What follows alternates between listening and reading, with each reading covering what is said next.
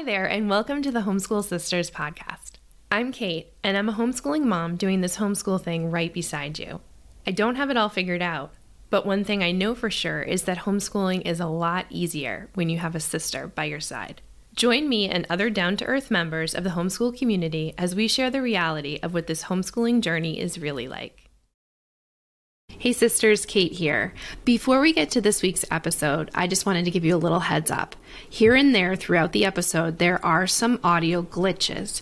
The story behind it is that our guest, Betsy, and I tried to record twice before this episode, and Zoom was giving us such a hard time. So we decided we're just going to go with it, and I did the best we could in editing. But what Betsy has to say is so important. If you have ever worried about math, if you have a middle schooler, tweener, teen, and beyond or below, the things that Betsy is going to share in this episode as a curriculum specialist and a math educator, she's just amazing. She was one of our very first guests that we've ever had in Neverboard Learning back in early 2021 when we opened, and I am delighted to bring her to the Homeschool Sisters community so that you can get to know her as well. Betsy Mays is a wife, mother, math teacher, and game creator. She has a bachelor's degree in elementary education and a master's in educational leadership. After spending 27 years in public education, she is now on a mission to give parents and teachers tools they can use in the way of games to make learning math fun and stress-free. Betsy's company is called Games by Absolute Zero. Games by Absolute Zero was created out of a desire to turn kids on to math and to make math practice fun and engaging. Its creator, Betsy Mays, is a middle school math teacher. And parents were always asking Betsy, how can I help my child be successful in math? It was never my strong subject. Playing games is one of the many things parents and teachers can do with kids to strengthen math skills. All right, sisters and game schoolers and sisters who want to be game schoolers, let's get to this episode. I can't wait to introduce you to Betsy Mays. Hi, Betsy. Hi, Kate. How are you today? I'm doing really well. How are you? Fabulous. Thank you. It's great to talk to you again. I had you into Neverboard Learning in mid-2021, and we had a great conversation at that point about math and math games with children and teens. And so I'm excited to share you with the sisters community because I know that there are a lot of game schoolers, and there's also a lot of people who are very curious about how to make it work in their homeschool. So I'm really happy to have you on today. I'm glad to be here. Thank you. So for anyone who doesn't know you, could you tell us a little bit about yourself? Okay, my name is Betsy Mays. I am a mom, wife, math teacher, math curriculum instruction specialist, and now a game creator.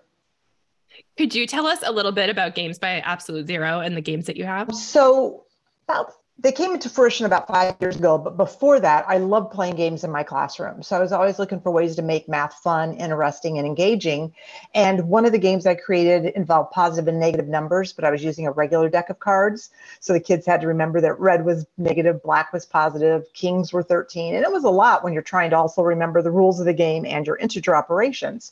So my own children said, hey, Mom, why don't you just create deck of cards that you're looking for? And I did, and that's where Absolute Zero was born. So it's a deck with positive and negative cards in it. And the object of the game is to create a value of zero in your hand.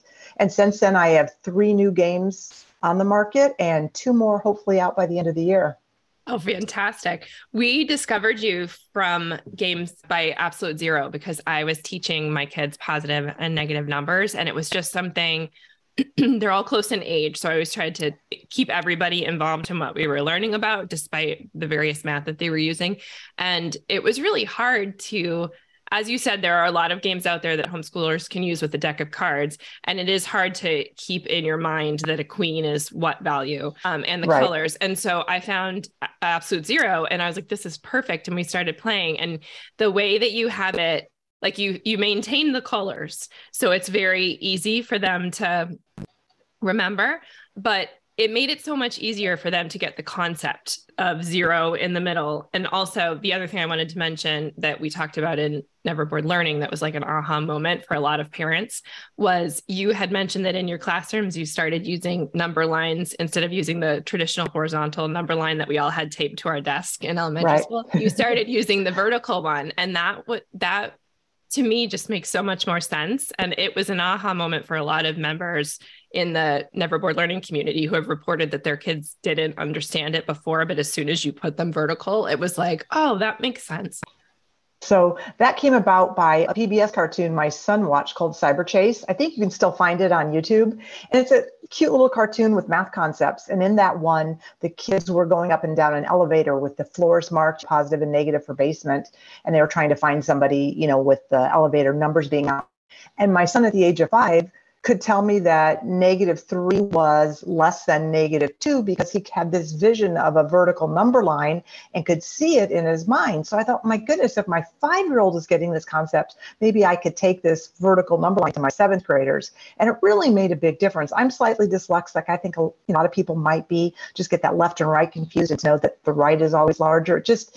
It's tough. So if you put it up and down, it's for a lot of people, it makes more sense that the higher you are, the bigger it is, like with temperature. Were there other games that you used with your middle school students that gave you ideas for games that you've created now? I really think Absolute Zero was the main one. From that, I created a game called Hunch, because we tried playing it with the Absolute Zero deck and it worked, but you didn't have a visual. Hunch is finding distance on a number line. So for example, you have a hunch that the card's going to be a 3 and you flip it over and it's really a -2. Your distance is 5. So your score for that hand is 5. That distance on a number line, especially across zero, is really a tough concept for kids. And my cards have the number line, vertical number line printed on each card so the kids could count how far off their guess was to help them with that. That was another game that came from the classroom that I played. I love that because then you can include children and teens who already get the concept, and then also the kids who are maybe haven't completely grasped it and need a little bit of that help. And then they can all play together and even level. I try to put support on my cards for kids that need it. So like for 10 fish, it's go fish, but you're making 10s. I have 10 frames on there with a fish in it. So if your card is a 3, there's 10 on the card with 3 fish. So some students just know, oh, I need 7 more. Other kids can count how many blank spaces there are on the card to know what they need to ask for. And that's at that age, getting base 10 it's like hard to explain. A couple of my kids had trouble with that concept. And it was just like, we would just play games and play with manipulatives. I wish I had that when I was teaching, when my kids were little, you know what I mean? It would have made it just so much easier. And one of the reasons I created that game was even in my 7th grade math classroom, I found kids that didn't know intuitively or instinctively or right away that 3 and 7 was 10. So when you're borrowing and carrying with addition and subtraction, that's a really important skill. And if you don't have that and you're having to count on your fingers how many more you have or subtract on your fingers, it really slows the process down. And having that visual really helps. We get a lot of questions from parents. So let me start with the little ones. So when little kids are learning math, I think if someone is homeschooling, especially if they came from a traditional public school background, I worked in education. I know we have a lot of teachers turned homeschoolers. You have this idea in your head of what school is supposed to look like because you were used to a classroom of 15 to 25 kids that were all learning the same thing at the same time. What would you say to parents as far as games go? Is it okay to not use the workbook as described every single day at a certain time? Or do you think they can have more fun, especially in the younger years? I think in all the years they can have more fun. Workbooks, worksheets, they have a place. They're good sometimes, but let's face it, they're pretty boring and they're dry. And who looks forward to opening up their workbook and doing another page? So in my classroom, that's why I always tried to incorporate games and even sometimes substitute a game for the other lessons. So that's what I would recommend to parents that are homeschooling is if your child's struggling or not, or bored or disengaged, look for something different, whether it's a game or a hands-on activity or a different manipulative. You don't have to complete the whole workbook. You can skip sections if you're doing that somewhere else. I did a lot of justifying with my principal when she'd walk in and see us playing games and look at me like, what's going on in here? And I'd explain what standards I was covering and what social skills we were working on and things like that. Yeah, I think it can help parents too if you know the standards, because then you can, especially depending on how strict your documentation is in your particular state or region, you can just feel better knowing this meets standard, blah, blah, blah. And then anyone Right. questions you, and you can make it work for you. It also works really well so I would use, especially in the early years and middle school years, if we were butting heads over a concept like long division, which every single one of my kids got really frustrated with at some point. That's a whole nother topic I could go off on. Oh, I would love to. But I would set it aside and play games for a while just till everyone had cooled down. It might be like a week, it might be 10 days, would do other things that were working, other skills that you need for long division. But also I had two kids who are extraordinarily mathy. And so even if they were above level in their whatever program they were using, they didn't always need to do the whole. If there were like 20 questions, I would have them do every other or something like that. Or sometimes we'd be like, he gets it, so we'll just play a game. And you can use it in that way too, because you don't have to be tied to what whoever created the program is telling you what to do. That's a great idea. What were you going to say about long division? Because I know everybody out there. I know I'll probably get some flack for this. I'll get some flack for this, but even in as I've been a math specialist for my district, so I oversaw K-12 education in a very large district in Arizona. And I was telling teachers, don't kill the kids with long division. Yes, we have to cover it. Yes, you should try to teach it. Yes, there's different strategies we can go about. But when you get into that 5th grade long division, that's really where long division comes in. 4th grade, you're pretty much doing a 1 digit into a multi-digit, and that's not all that tricky. The kids can usually get that. But the multi-digit into a multi-digit, I don't know about you, or I don't do long division by hand anymore. We have calculators. So I think having the idea of division is, right? Having that idea of division is, being able to explain it and being able to estimate it.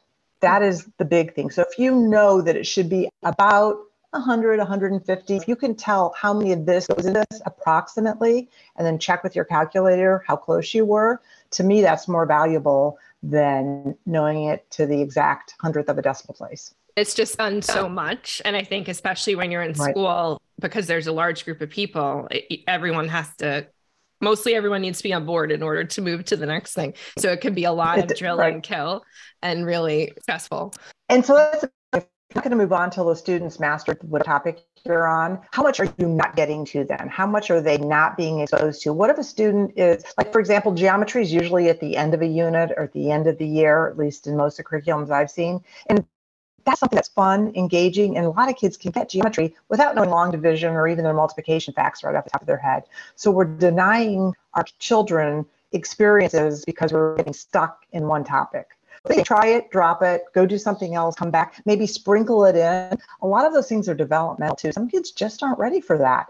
And it's okay. Age doesn't dictate where we should be in math or where we should be in a lot of things. And developmentally, we're all a little different and different paces, and that's okay. There's nothing wrong or good or bad about any of it. So you've just got to let your kids grow into it on their own.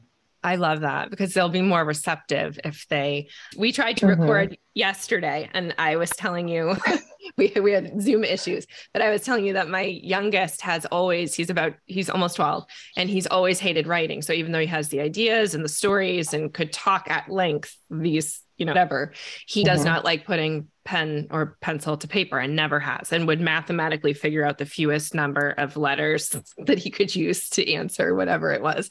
And that's just not his skill, but yet it's something that he's going to need to use for his whole life. So now as he's entering 7th grade next year, he's been saying all this year, like, I really need to learn this because I need to write then and here. He's realizing that it's just one of those things like laundry. That's just something in life that you need to do that's going to be there whether you like it or not.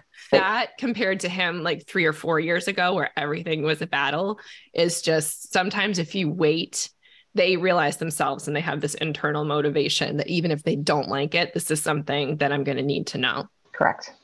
And I like what you said about how we don't really do long division that much anymore, because it made me think when my daughter was doing different, the conversions with quarts and gallons and pints. I spatially have always had trouble. You were mentioning a little bit of dyslexia. I think we all have strengths and weaknesses, and spatial skills have never been mine and will never. I'm almost 45. They'll never at this point going to be my thing. And I said to her, she was so frustrated over it. And I was like, I was the same way.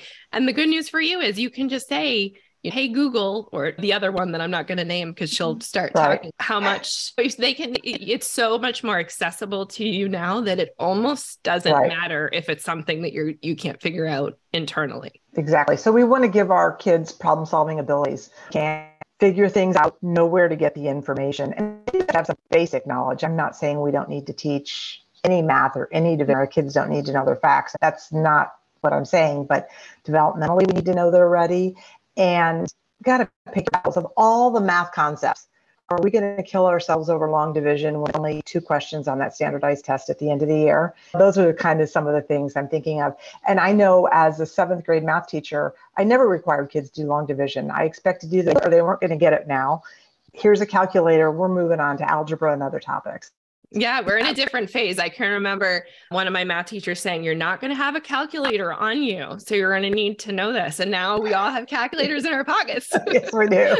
So we're in a different world now. One of the things I really enjoyed talking with you about when you came to Never Bored Learning, at that time we were in the midst of the Olympics, and you had mentioned how you incorporated the Olympics into your classroom in a really fun, hands-on way, but there was so much math sprinkled in that the kids were learning. And I was saying, I can remember doing the stock market game when I was in 6th or 7th grade. And I can remember it so vividly. Like I remember what I was selling, whom I opened the store with me. I just think that there are some ways that we can make, and this isn't just math, but you can make concepts stick so much better when you incorporate a playfulness and hands-on element to it, which can be really challenging to do in a traditional school. And you mentioned your principal coming in and making sure you're actually learning. In a homeschool situation, when you have fewer children that you're teaching, you can really add more of that in. Could you speak a little bit about that, about how you used hands-on? This was a number of years ago. And not only did we study the country the Olympics were being hosted in, which at the time was China, we followed some of the statistics that were looking at, let's say, the sprint times of different athletes and who won and how far off second place was. And they're going out to hundreds and thousands of decimal points. So my students were comparing decimals, but in a real life situation where they'd see where it mattered. How are we going to determine who won this race? Which number is smaller? So we did a lot of that, but then we had our own games. So I created just fun games, paper wastebasket toss, and I had a little ping pong ball that we blew with a straw to see who could make it furthest, and just some fun games like that. We tracked the data, we graphed it. We then had winners with the medals and everything that we just made. It wasn't anything expensive. But I know talking to students now, a lot of them remember that time in class where we were playing games and graphing, having fun. That experience, but I hope to think that the math did too. I bet it did. And you said that your son had a similar stock market experience? So in middle school, I'm 25 now, so 12, 13 years ago when my son was in middle school, they did the stock market game. And I remember at dinner one night, he said, Mom and Dad, you guys really should invest in this new stock. It's called Tesla. He's going to do all this cool technology stuff with cars and going to space. I'm like, yeah, sure. Electric cars. Yeah. And we didn't invest in Tesla. And every day still, my son reminds me, I told you should have invested. Can you imagine? Oh, yeah. I love that story. What advice would you give to parents who want to incorporate more playfulness into their day, especially with regard to math, but maybe are a little bit nervous that they might be missing things? School shouldn't be scary and stressful. That's one thing I would have 7th graders. In our district, K-6 was self-contained, and then 7th, 8th was a middle school where we departmentalized, so kids moved for every subject. And one, I would tell the kid, it's so nice that now you have a teacher that specializes in the subject, so they really like it. You need to have me for a math teacher because I love teaching math, and it's fun, and I'd show them different ways. So letting them take a breath and see it from a different perspective, whether it was with games or art, really help them have a new appreciation for it. So we don't want our kids to think that learning is a drudgery. Right? If they think that learning is drudgery, they have to sit at the kitchen table, open their workbook, and do 2 pages a day or watch 3 videos in the afternoon. Who's going to look forward to learning? We want our kids to want to learn, be self-motivated. And if we make it, or what the right word might be, why would they want to do it? So by incorporating or reading or fun field trips or just anything around your neighborhood or home to make it much more interesting, then you're creating lifelong learners. I love that.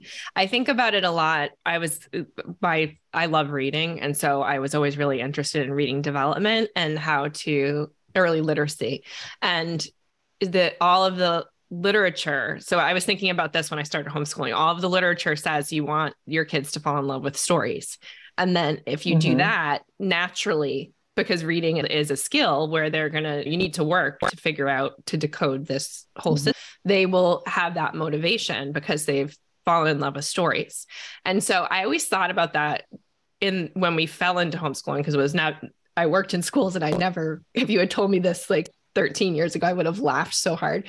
But it's the same sort of thing. Like you want your kids to be interested in something or you want to find the interest to make them interested in whatever you're trying to learn so that they are motivated. And then when they're motivated and interested, it sticks more. It just makes more sense. Exactly. So what would you say to parents I know we have a lot of parents who get really intimidated with math, especially when you get to middle school. So we got a lot of questions about middle school.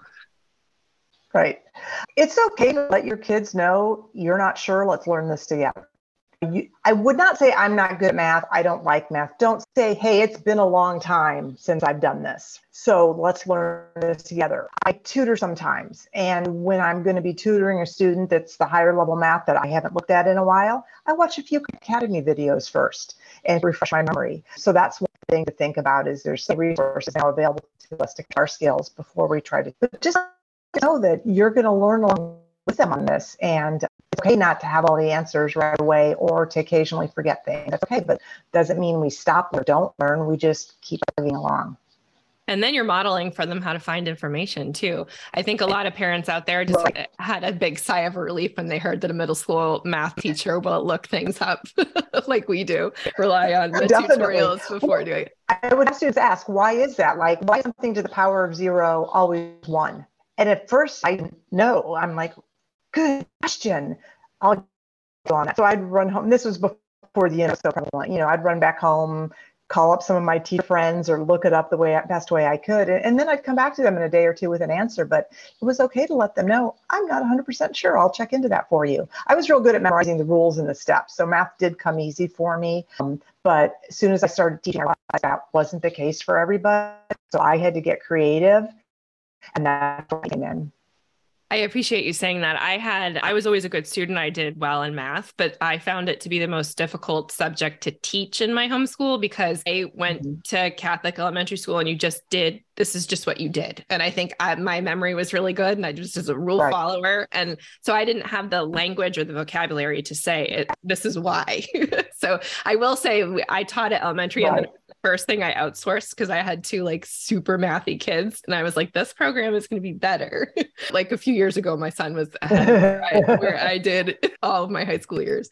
But I think it's okay to say that. I remember we had a guest on this year who was talking about, I think it was labs. She was teaching high school or homeschooling high school. And a lot of people are intimidated by labs, much like they're intimidated by high school, by math in middle school and high school. And they're thinking, what's that going to look like?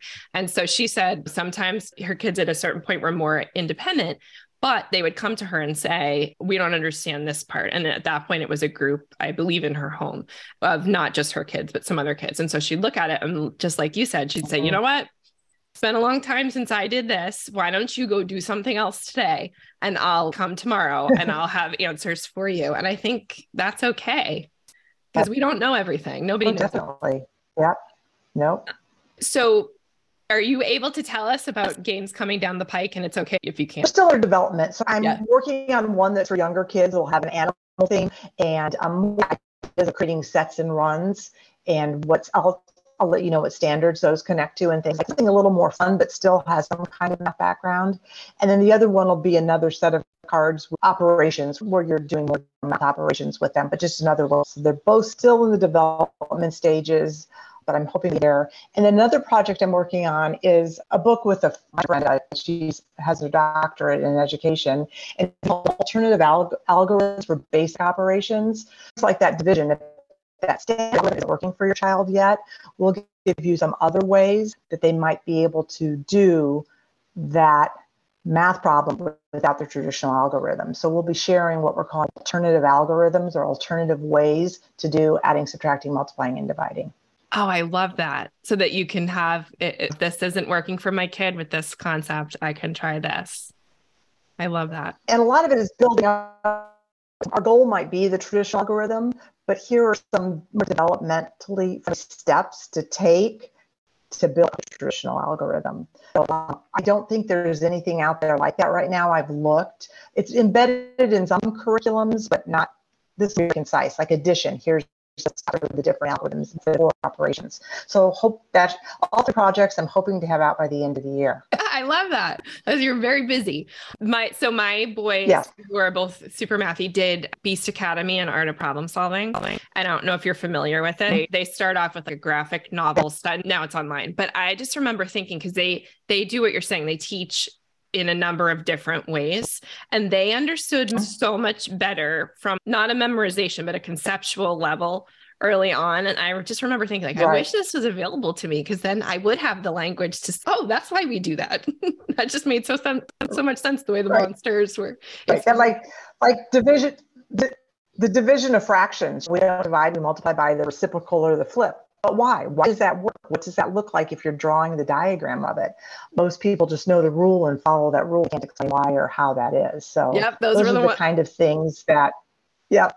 That's what I had to look up. That was one of the ones where I was like, oh, it's been a real long time since I've had to do that in my life. So let me just go back. I think that's going to be a huge resource for parents. What would surprise parents about their kids learning math? What is something that you could say that could be like a surprise about teaching math or learning math? I think the first one would be that kids can be creative problem solvers. So instead of showing them, we've been stuck on division, here's a division problem, here's how you do it. Get the problem, especially in context. I say no naked problem. We should say 36 divided by 4. We should say 36 cookies, you want to share them with 4 friends. How many cookies does each friend get? If we give them problems in a contextual situation and let them solve it on their own, you'd be surprised how creative they can be and how much they can do. I had a article, Can Kindergartners Divide with Fractions? And they could in that conceptual understanding or that context. So it's really interesting what your kids can do. So give them a chance. And the second thing is that a lot of times kids are ready for topics, or we would traditionally think so.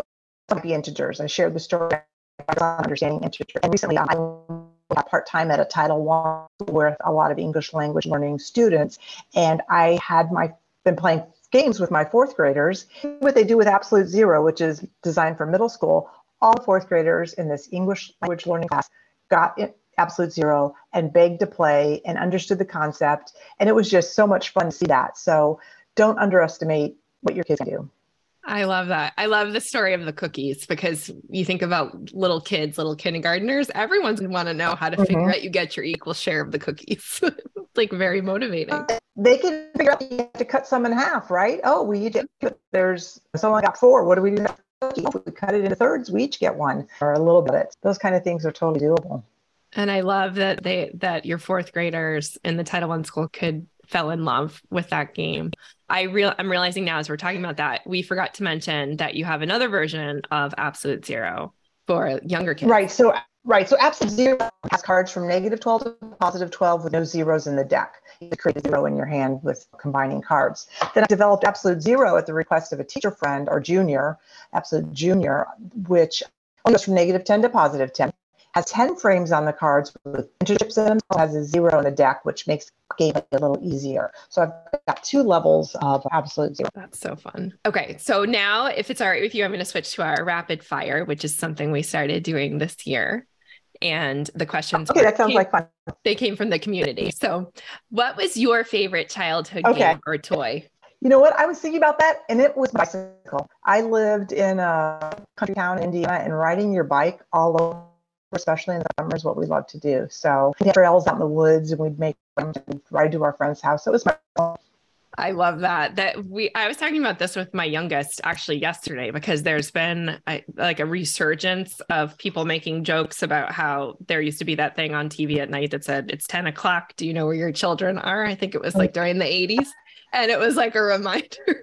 What are they doing? But because I was telling him, like, we would just take off. We didn't have cell phones. Right. Our parents thought we were Right. someplace, but inevitably you'd end up in another place and you drink from the hose. And yeah, Right. bicycles were awesome. Yeah. What was your favorite book as a kid? I actually still have it. It's falling apart, but it's called Tree, published in 1966. I love it. I love that you still have it. Yeah. I love seeing people's favorite books. When you mentioned that you were reader, my first love is reading. I grew up reading. Children grew up loving books, collect books. I moved recently, living in one home for 25 years. Do you know how many books I had to let go of when we're moving? Yeah, books and literature are part of our family.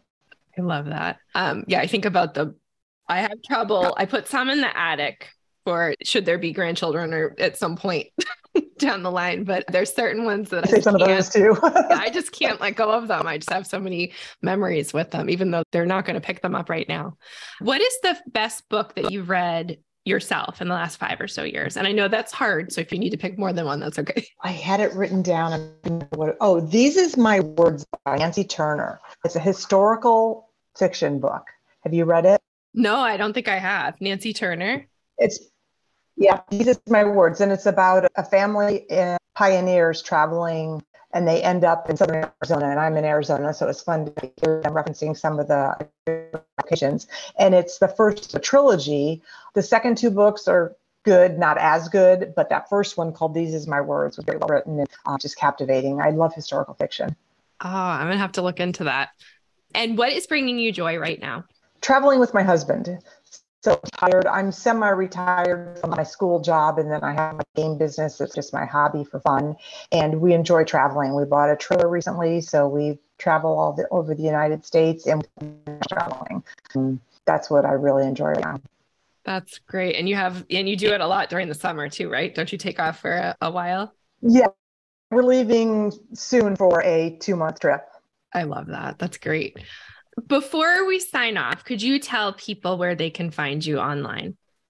Yeah, thank you. So my website is by absolutezero.com.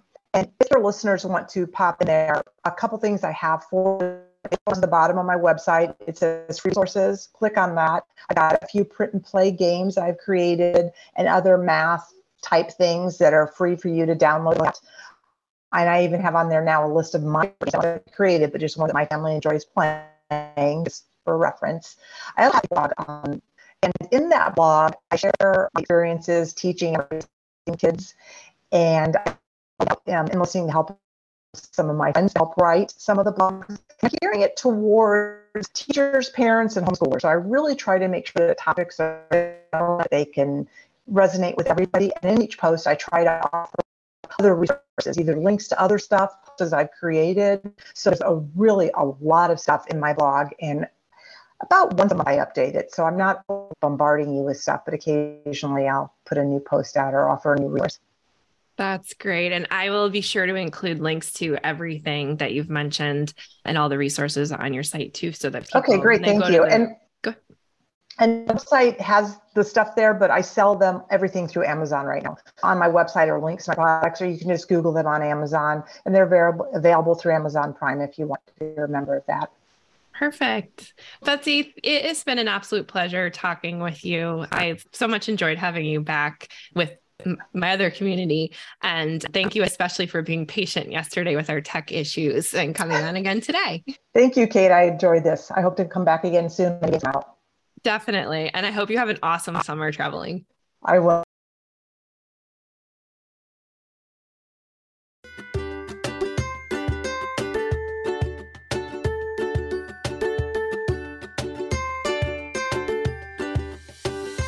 Hey sisters, Kate here. As a lifelong gamer, school psychologist, and homeschool mom, I have witnessed time and time again the power of play when it comes to learning. In fact, I truly believe that homeschooling can be almost all fun and games. Now, does that mean it's going to be all sunshine, rainbows, and laughter? Heck to the no way. But I do believe we could all be having a heck of a lot more fun. A playful mindset can transform your homeschool routine and your family life. The best part? You don't need an overflowing game closet to get started. You can be a game schooler today with just a deck of cards, and I'd love to show you how. That's why I created Never Bored Learning. Never Bored Learning is a private online community for creative parents and educators who embrace play-based learning and game schooling. The goal of Never Bored Learning is to play more and learn lots in the process. Your Never Bored Learning membership includes access to monthly guest speakers, live Q&As, monthly day-in-the-life family spotlights, and an ever-growing library filled with printable resources, including documentation resources, challenges, and print-and-play games and activities. But the very best part of NBL is the private online community forum. This is not a Facebook group, and it is hands down my favorite spot on the internet. The community is a vibrant one, filled with creative parents and educators. I wake up every morning before my kids, I pour myself that very first cup of coffee, and I hang out in the NBL community forum. It's my favorite way to start the day, and I'd love to see you there. If you'd like to learn more about Never Bored Learning, visit neverboredlearning.com. That's neverboardlearning.com.